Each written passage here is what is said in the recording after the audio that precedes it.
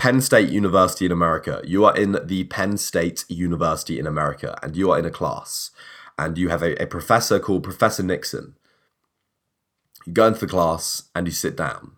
You sit down on the left-hand side, and you are about to have an exam. You're about to have a test. And she says, okay, class, there is exam papers on your desk.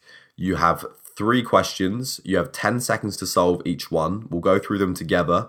First question, you have 10 seconds to solve. Put your hand up if you got it. Put your hand up if you didn't.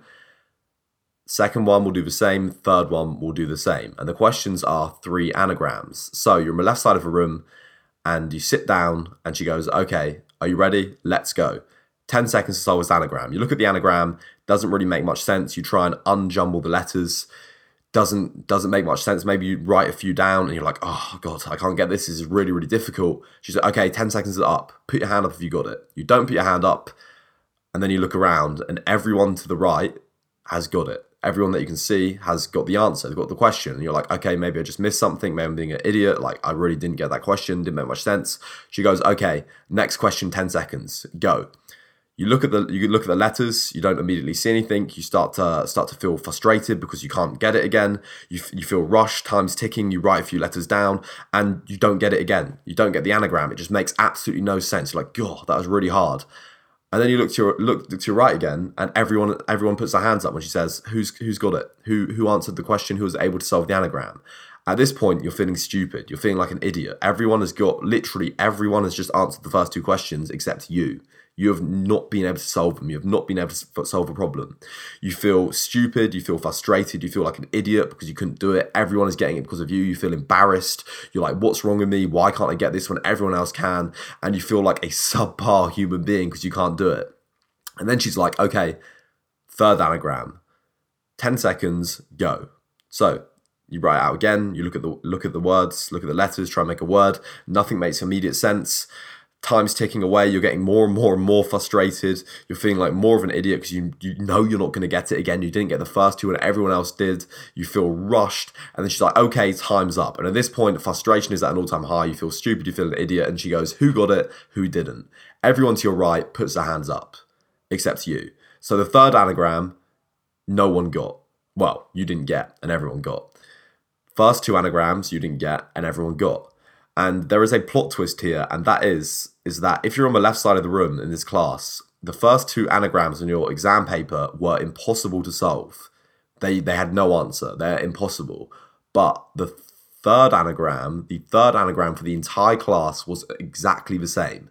It was a nice, easy anagram. If you're on the right side of the class, you had 3 simple anagrams to solve. If you're on the left side of the class, you had 2 impossible anagrams to solve, and the same third one everyone had. So why did nobody on the left side of the class get the third anagram when everyone on the right side of the class got the third anagram, when they had the same anagram, the same question? And that comes down to something called learned helplessness. So learned helplessness is, in this case, if you're on the left side of the room and you didn't get the first 2 questions because they're impossible, and you saw everyone else getting them, you'd begin to feel like a failure. You would get stressed. You'd get frustrated. You'd feel stupid. You'd feel rushed. You'd feel like, I'm going to fail this task. I can't do it because the first 2 questions have shown you that you cannot do it. You write yourself this script. You tell yourself this story that I can't do this. I can't do this task. I'm an idiot. I cannot do it. So when you go to do the third question, if you're on the left side of the room, after having those 2 failures, you're going to be in this state of mind. It's like the law of attraction. You're going to be in this state of mind. You're going to be in this mindset, setting yourself up to fail, this learned helplessness, and you're not going to see clearly, and you're not going to be able to do it. It's a studied fact, learned helplessness. If you're on the right side of the room and you did those first 2 anagrams that were easy, the third one would also be easy because you're not experiencing this learned helplessness. So the point I'm trying to make here is that was 30 seconds of conditioning on an exam paper. That was 30 seconds of time trying to answer 3 anagrams, and if you got the first 2 wrong, you're going to get the third one wrong as well, even though it is an absolute piece of piss easy. So now imagine what a lifetime of conditioning can do to you. Imagine what a lifetime of learned helplessness from your parents, from your family, from your friends, maybe you're bullied as a child. Imagine what that can do to your entire life. So if you're bullied as a child, if you're pushed around, and you don't stand up for yourself, and you tell yourself this script that I'm a victim. I get bullied. This is how people treat me. I get pushed around. You are more likely to be bullied when you're older by your colleagues or peers. You are less likely to stand up for yourself. You're less likely to do well in terms of jobs and promotions and fighting for things, because you'll be your relationships, because you'll be telling yourself a script that this is how I'm treated. Like, this is what I'm used to. You will have this learned helplessness where you don't stand up for yourself. You don't do these things. So this is why it's incredibly important that you're in a good environment. You have good friends. You have good relationships. You have good people around you. It's why you should never tell a child that they can't do something. Never tell a child that they're stupid or an idiot, or never tell a child that or criticize them or tell them that they're a failure. Like, it's a terrible, terrible thing to do, because you'll be treating them. You'll be setting them up for this learned helplessness, and it is not gonna do them any favors whatsoever.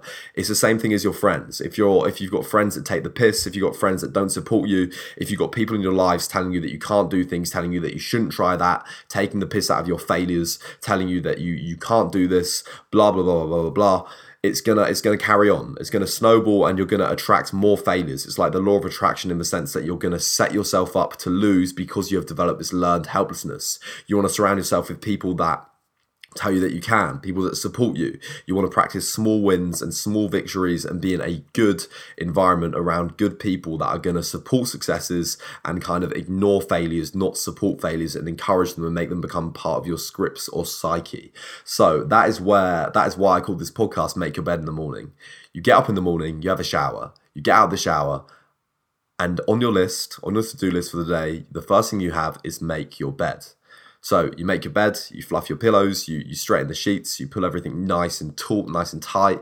You make this absolutely beautiful, beautiful bed, and then you cross it off your list. You cross it off your to-do list, and that is your first success for the day. That is your first win. That is your first victory. You have something else that's small on the list, like maybe you have go for a morning walk, 10-minute morning walk, or maybe you have read for 10 minutes. You do that simple thing, that simple task, and then you cross it off. And you're setting yourself up to win. You're creating these successes, you're creating these victories, you're creating these things where you're putting yourself in this winning, this success mindset, where you're going to keep on chasing these successes, keep on getting into this mentality of, yes, I can fucking do this, rather than starting the day. Maybe you go straight into like a really, really hard task. You open email straight away, seeing that you've been rejected or denied in something, and then you're not you're not adopting this learned helplessness. You're adopting this learned success, where you're creating more success for yourself, rather than putting yourself in this mindset of failure and learned fucking helplessness.